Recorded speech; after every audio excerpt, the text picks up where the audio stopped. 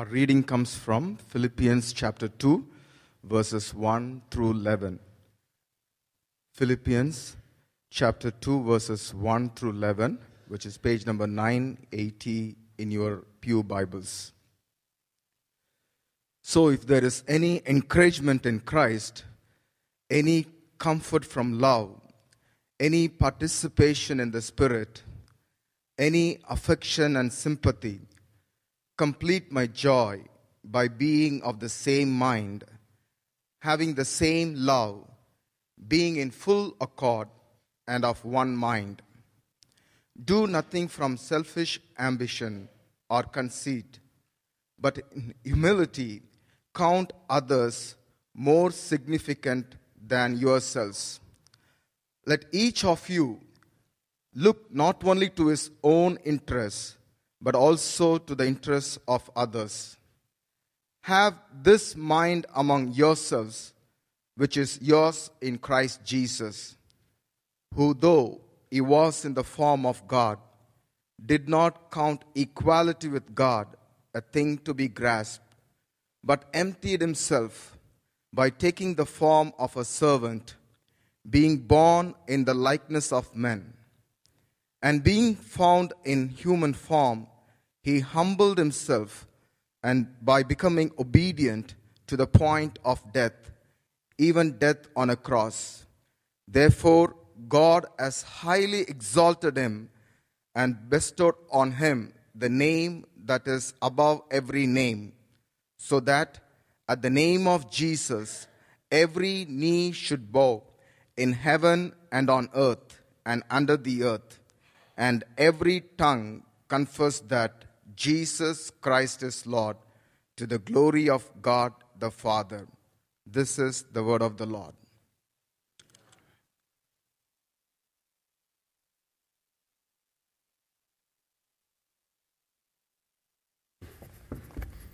Well, thank you very much for that reading, and thank you all for having me this morning. It's a real privilege to be here. It's always a privilege to bring God's Word to God's people. So I want to let you know that today, but I'm also particularly thankful and full of joy at this opportunity to preach to you all because I've known Tim and Sarah for several years now, going back, and I've looked on from a distance as Tim came here several years back, and this past fall transitioned in the senior pastor role here. And truth be told, I've just been cheering from the sidelines as all this has been going on. And the reason why, to adapt the words of one of my favorite authors, I would say a good pastor is hard to find. Unfortunately, a good pastor is hard to find.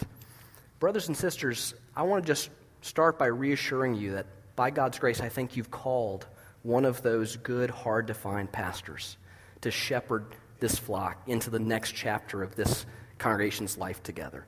And that's just exciting. Tim, as I like to say, is the real deal.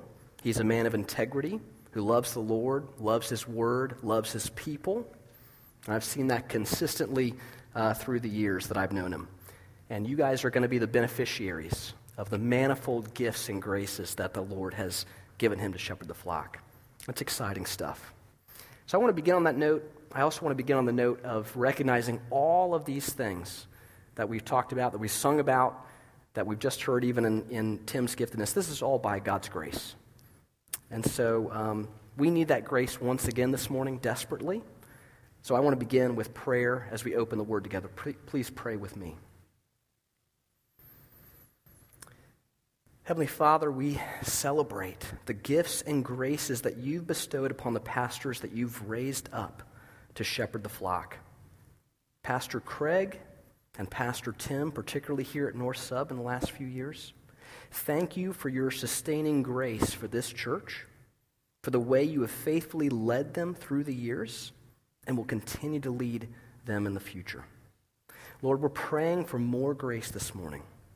More grace that as we hear these words, we will hear them for what they really are, the very words of the living God. Spirit, we ask that you would come and have your way in this place now, and that you would give us ears to hear what you were saying to each of us.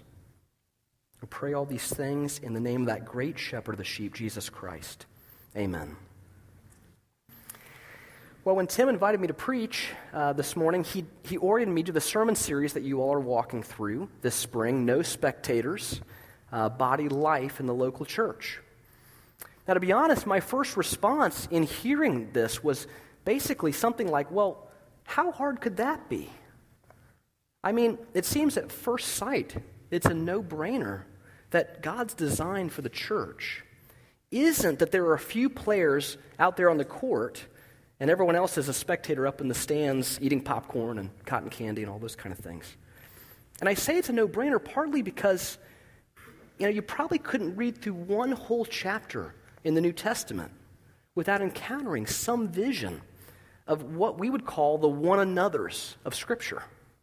Right? Have you heard of those?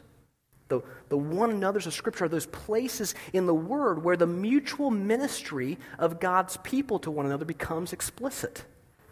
Whether it be the call to love one another, bear with one another, forgive one another, seek to honor one another above yourselves. And do you see how the assumption in all of that is that it's all of us who are doing this stuff? Now today we're looking at the idea of serving the church, that is, serving in the arena of the church by serving the people who compose the church, the body of believers gathered in this community because of a common faith and unity in Christ. And so today, we could frame what we're doing as zeroing in on one particular one another of Scripture, the serve one another of Galatians 5:13. It's going to be up on the screen. It says there, "For you were called to freedom, brothers. Only do not use your freedom as an opportunity for the flesh, but through love serve one another." So there you have it. It would seem the call to serve the church is plain enough, and therefore the call to not be a spectator but rather a participant is obvious and seemingly easy enough, except, well, it turns out upon a little self-reflection, that's actually much, much harder than it first sounds. To support that claim, I could call upon evidence from my own life and my own struggling heart. This evidence comes particularly, I find, at 3 a.m., when our newborn daughter has woken up crying for the fourth time in just a few hours. This is a moment that I struggle with the call to serve. The call to not be a spectator, but to be a participant. Truth be told, I want to stay in the stands, or in this case, in the bed, and let my wife take the court for a bit, right? Can you relate to that? Now, this is just one of innumerable examples that I could bring out of my own life, and I'm betting that if we played back the tape of all the interactions we've all had this last week with our spouses, our parents, our children, our siblings, our coworkers, our friends, much less all the folks in this church community, our brothers and sisters in Christ, it would show forth the truth that all of us are still struggling to be a people who serve one another. In some way, shape, or form, we're all there. All of us actually need help here, despite that first impression. Oh yeah, we got that. We need God's grace to do a powerful work in our hearts to make us more and more into a church of no spectators, a church which consistently serves one another in a way that's countercultural and supernatural. But the good news is, we have been given that help in spades. Do you know where that help is found? Well, our main passage today, Philippians 2, 1 through 11, makes it abundantly clear where that help is found, in the person and work of Jesus Christ. In fact, this is actually going to be our big idea for this morning, which you'll see on the screen. It should be also in your outlines. And that is this: unless we are first served by Christ, we will never be able to serve like Christ. I want to say that again. Unless we are first served by Christ, we will never be able to serve like Christ. I wonder if you believe that this morning. The call to serve seems so simple, so easy, but it turns out it's one of the most difficult things for people this side of the fall to do consistently. And thus, it's one of the areas we need Christ the most. So this morning, we're going to explore the very simple logic of this big idea. First, as you'll see on your outline, by looking at the church served by Christ, and then by exploring what it looks like to be the church serving after Christ, or after Christ's example. Okay, so first things first, looking at the church served by Christ. Look again at Philippians 2, 5-8. It's going to be up on the screen. Have this mind among yourselves, which is yours in Christ Jesus, who, though he was in the form of God, did not count equality with God a thing to be grasped, but emptied himself by taking the form of a servant, being born in the likeness of men, and being found in human form, he humbled himself by becoming obedient to the point of death, even death on a cross. Do you hear the glorious truth proclaimed in these verses?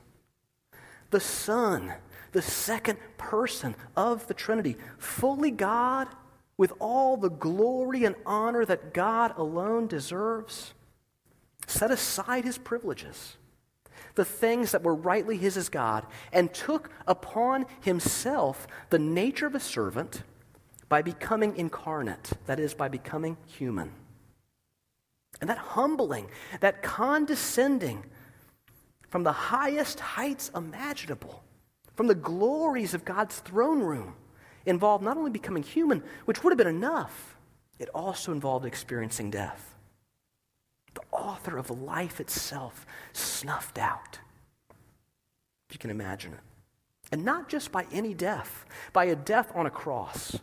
We forget about this. We see crosses on necklaces. This was an instrument of execution and torture and shame in the ancient world. Instead of clinging to his prerogatives as God, using them to his advantage, as the NIV puts it, he gave them all up. And he did that all, in the words of the ancient creed, for us and for our salvation. There was a TV show a few years back called Undercover Boss. Does anybody remember that show? Know that show? Couple hands. Okay, great. The idea for the show is simple. Let me unpack it. It secretly taped what happened when the boss of a company disguised himself or herself and acted as if they were an average Joe just hired onto the company. And as you can imagine, the revelations that occurred when this happened were sometimes laughable and sometimes quite painful. In one episode, the president and COO of Waste Management, the country's largest garbage company, took off his coat and tie and put on his boots and neon vest and went undercover as an entry-level worker on the job for the very first day. Okay? And when I watched that episode, my mouth literally dropped open as I saw him, the man who had, his house was worth millions, he has the nicest corner office in the entire company, now shuffling through garbage, cleaning out porta potties. And one day, being fired on the spot by his supervisor for not being fast enough in picking up trash on a hillside. Literally, that happened. This man stooped way below his pay grade and education level in order to find out what work was really like for his laborers. And it was an act that took great humility and concern for those under him. He wasn't an arrogant man. He was humble in this. It required a willingness to serve them. But even that incredible act of condescension pales, absolutely pales in comparison to what Christ did for us, portrayed in this passage, setting aside his privileges that rightly accompany being God in order to come and experience what it's like to be human. The text says that in comparison to the glory of being God, he basically made himself as nothing. He emptied himself not of the reality of being God, but of the privileges that come from being God. And he did that for us, that he might serve us as the God-man, accomplishing a salvation that we were hopeless to accomplish on our own, That's the gospel, right? Now here I think it's really helpful to go back to the big theme of the sermon series, No Spectators. There actually might not be a better way than this phrase to summarize what we see here in Philippians 2. Because if anyone had the right to be a spectator, right? If anyone could legitimately sit in the bleachers and not be indebted to anyone, ever, then it would be God, right? It would be God. And yet the glorious truth here is that Christ did the exact opposite of that. He left the glorious stands of heaven and entered the muck and mire of this corrupt and broken world.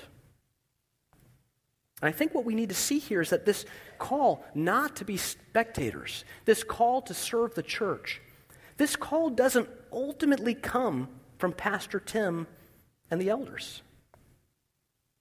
It doesn't even most ultimately come from the prophets and apostles who wrote these books in the Bible that we hear from every Sunday. Ultimately, this call comes from Christ himself, through his word and through these servants. And this passage tells us that this call, therefore, comes from one who has been there and done that. And that makes all the difference, doesn't it? I mean, there's a huge difference between a general who calls his troops into battle out ahead of the front lines, right? And one who simply commands his troops to head into battle from the safety and comfort of the war room back home. Huge difference there. Church, I want us to see today that Christ calls us to serve as one who has gone before us in it. Christ has experienced what it was like to battle with selfishness in this fallen world.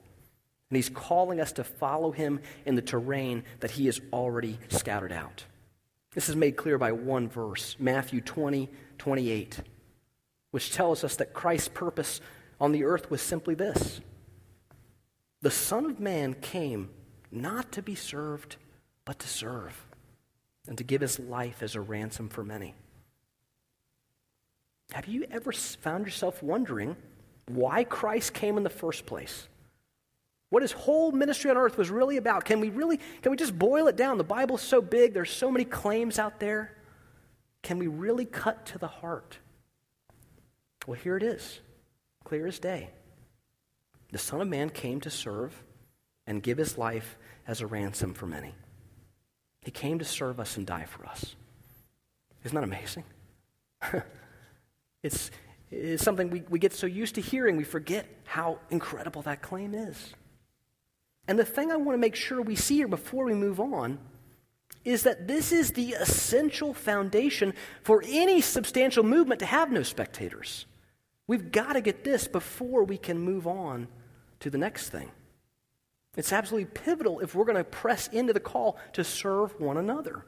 Because we're saying that not only does Christ serve as an example for us to follow, we're going to get to that in part 2, but also, more shockingly perhaps, that we're only able to follow Christ's example by truly beholding and receiving the incredible ministry he's already done on our behalf. That's our big idea, right? Unless we're first served by Christ, we'll never be able to serve like Christ. Why? Because he is the only source powerful enough to enable us to begin any imitation of his ministry. On this point, John Piper puts things very nicely. I want to share what he says up on the screen. He says, Christ is not given to us first as model, but as Savior. In the experience of the believer, first comes the pardon of Christ, then the pattern of Christ. For only when we experience the pardon of Christ can he become a pattern for us. That's what we're saying. That's what we're trying to drive home. So before we get to all the specifics of what this should look like in the life of the church, we have to make sure we get first things first. The first thing, the most foundational thing is, no surprise, the gospel. The gospel always calls us to be served before it calls us to serve. And this is because the kind of pride which refuses to be served by God, as Peter exhibited when he refused to let Jesus wash his feet. Remember that? that has no hope of ever serving as Christ did. But the one who beholds by faith the wonders of how Christ came to serve, in becoming a man and dying for our sins on the cross, that person, and only that person, is someone who can be transformed to be able to serve like Christ.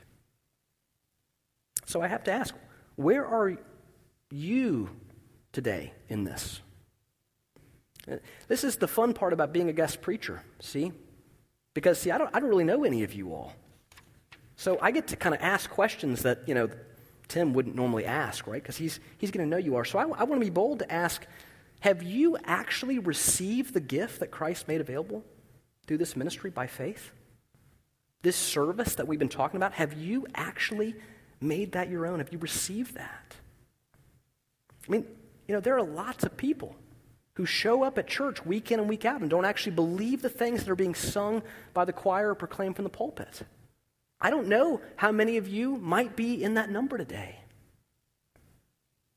But if that is you today, might this also be the day that you behold, maybe for the first time, the beauty of what Christ has done in leaving his throne to come and live in this wrecked world and die a sinner's death in order to redeem hopeless people like you and me and make us into a community known as the church, because that's what we're talking about.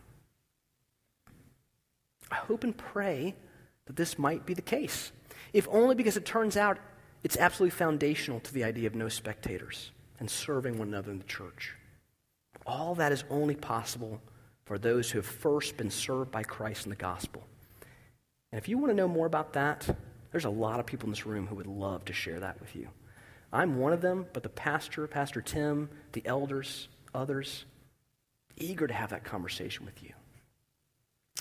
And for those of us who then have received that ministry, we can move on to consider then what it looks like to be the church serving after Christ.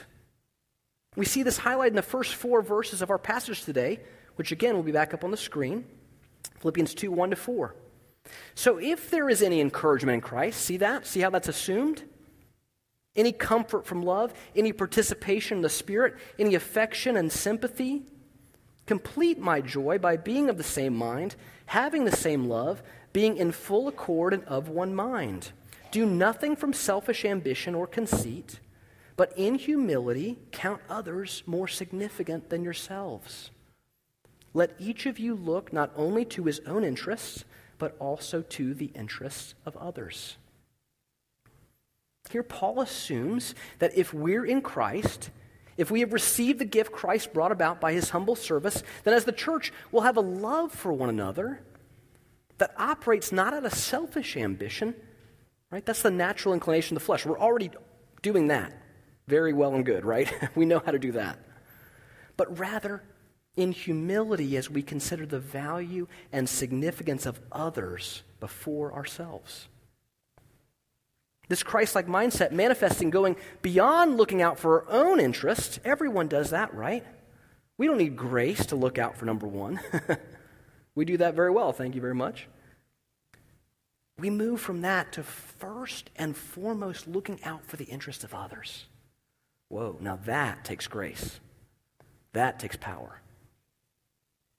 Which is just to say, we look for ways to serve others, don't we? Why? Because as verse 5 makes abundantly clear, we embrace in our relationships the same mentality that Christ himself did when he, with unfathomable humility, counted our lives more precious than his and looked out for our interests rather than his own to the utmost. Now here again, I think we need to slow down and realize that this is actually much, much harder than it sounds. Let's just focus on just one portion of these words for a second. Do nothing from selfish ambition or conceit, but in humility count others more significant than yourselves.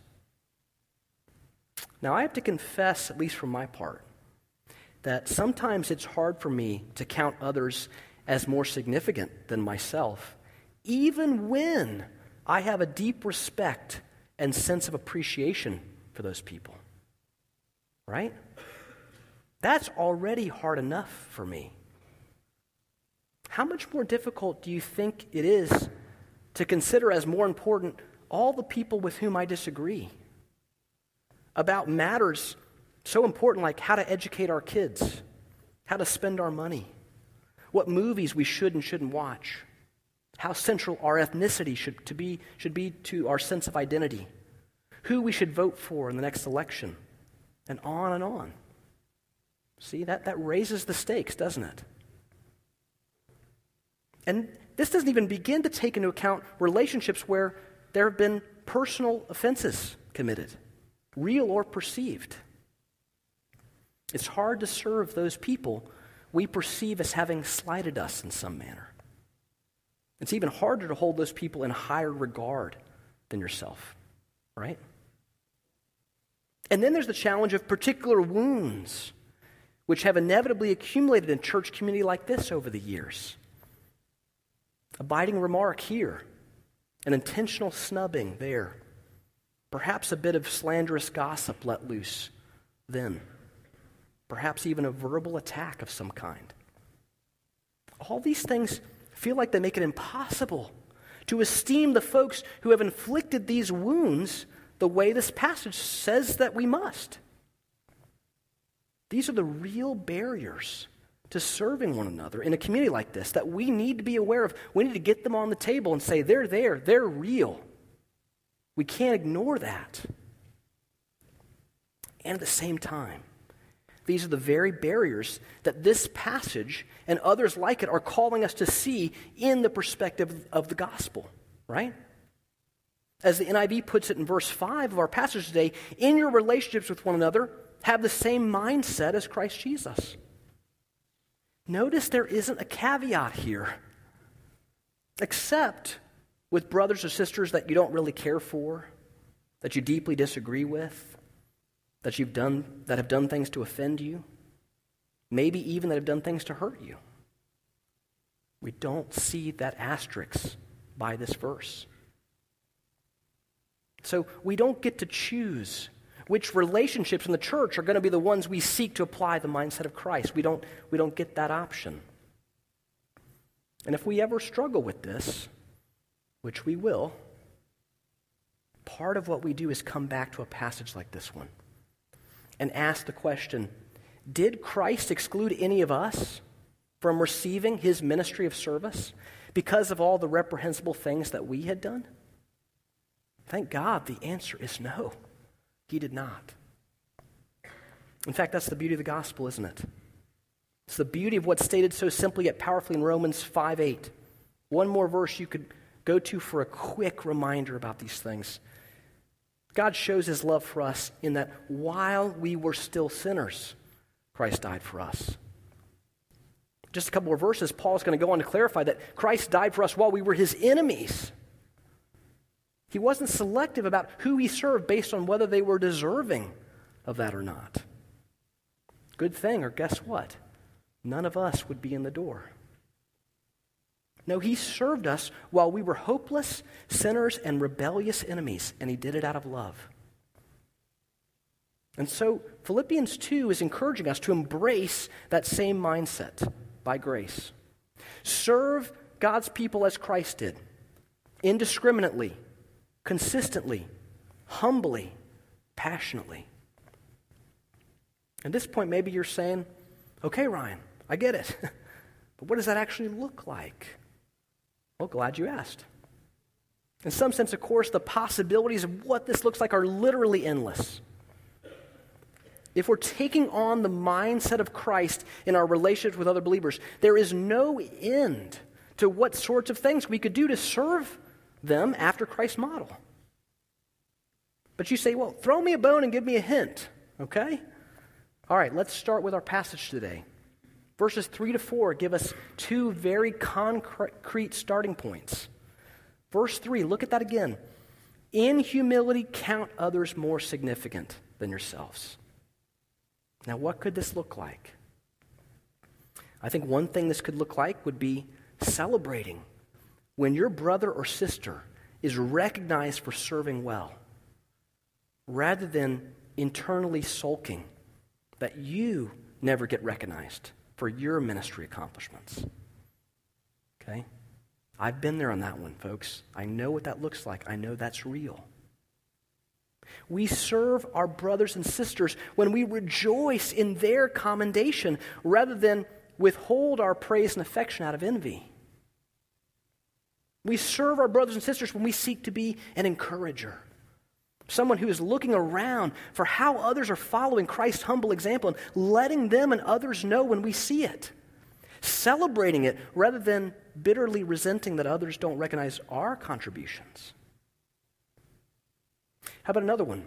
Verse 4 goes on to charge us simply to look to the interest of others rather than just our own interests. What might that look like? Well, turns out you've got a lot of starting points for what that can look like at North Sub right here on this sheet of paper. I am not being paid for this promotion, by the way. This is entirely voluntary. What an opportunity here. See, there's an insert that's already highlighted lots of opportunities to look to the interests of others by serving them in some way, right?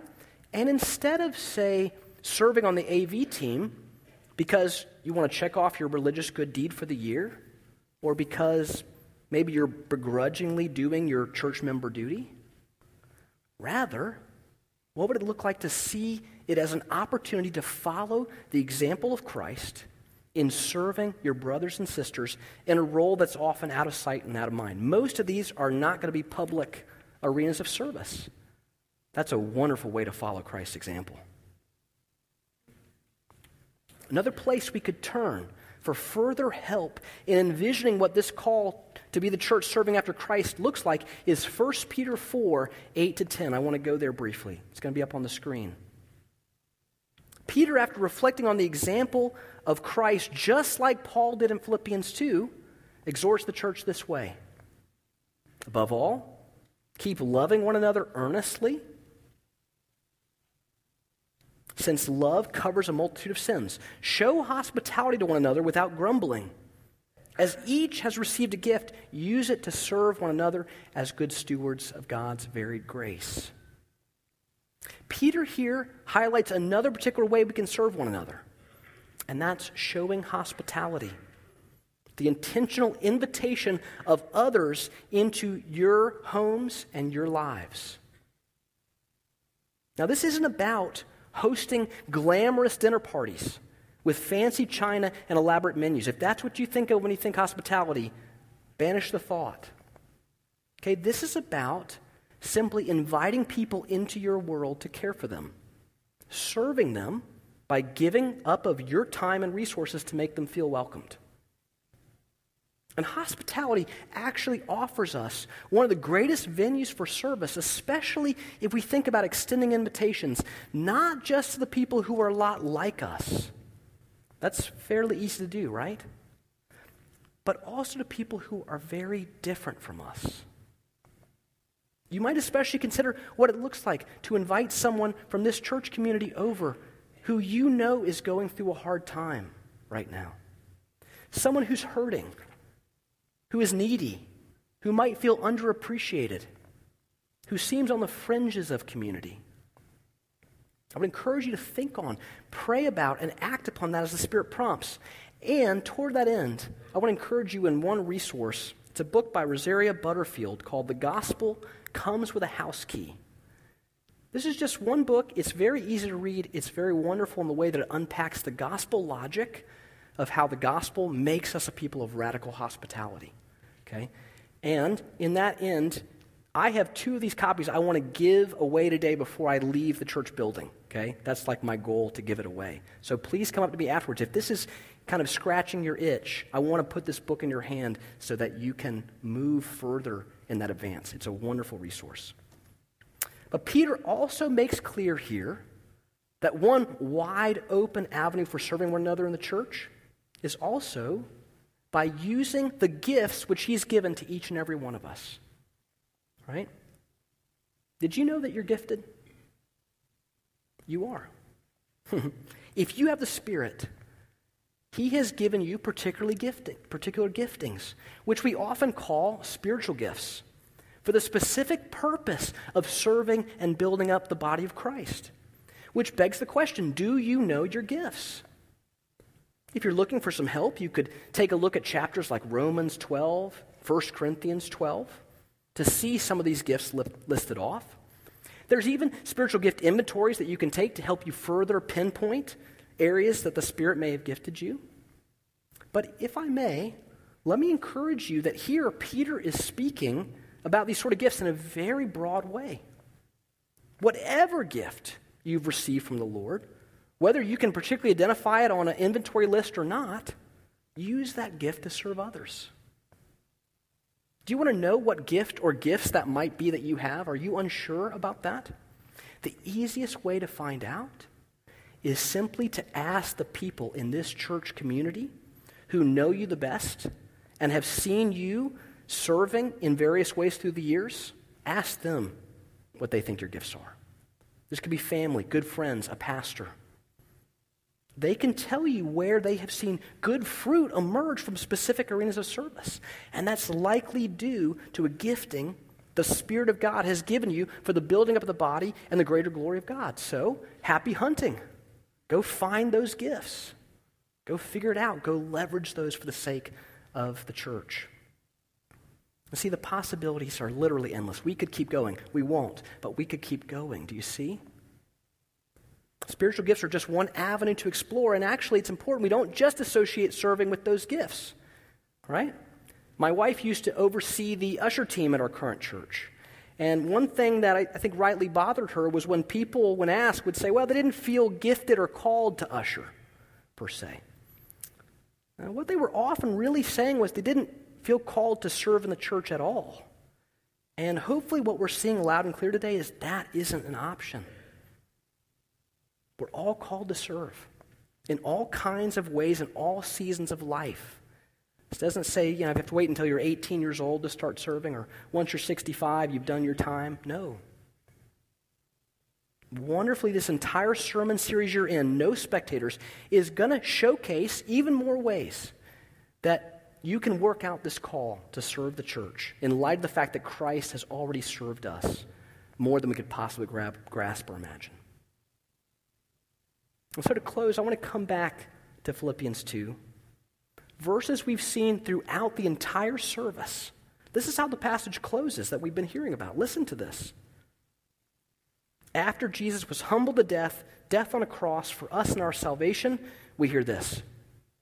Therefore God has highly exalted him and bestowed on him the name that's above every name, so that at the name of Jesus every knee should bow, in heaven and on earth and under the earth, and every tongue confess that Jesus Christ is Lord, to the glory of God the Father.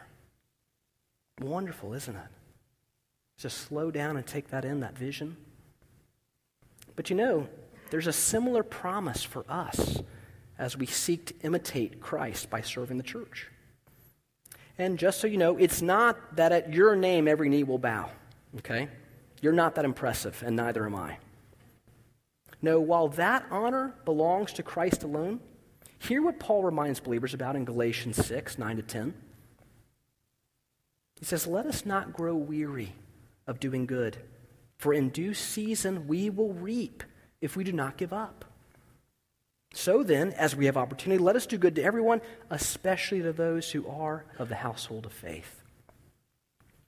The Spirit reassures us, brothers and sisters, that our ministry of service, like that of Christ himself, will not be in vain. You can take that to the bank. So don't grow weary of doing good.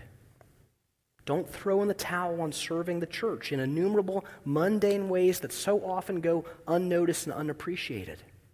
Why? Because in due season, we'll see a harvest from all these acts of service offered unto the Father as we follow the example of the Son by the power of the Spirit. So keep serving, brothers and sisters. Keep serving everyone that the Lord brings across your path, but in particular, serve the church. Serve the church because we have first been served by Christ in a way that we could never deserve or repay. Let's pray together, church.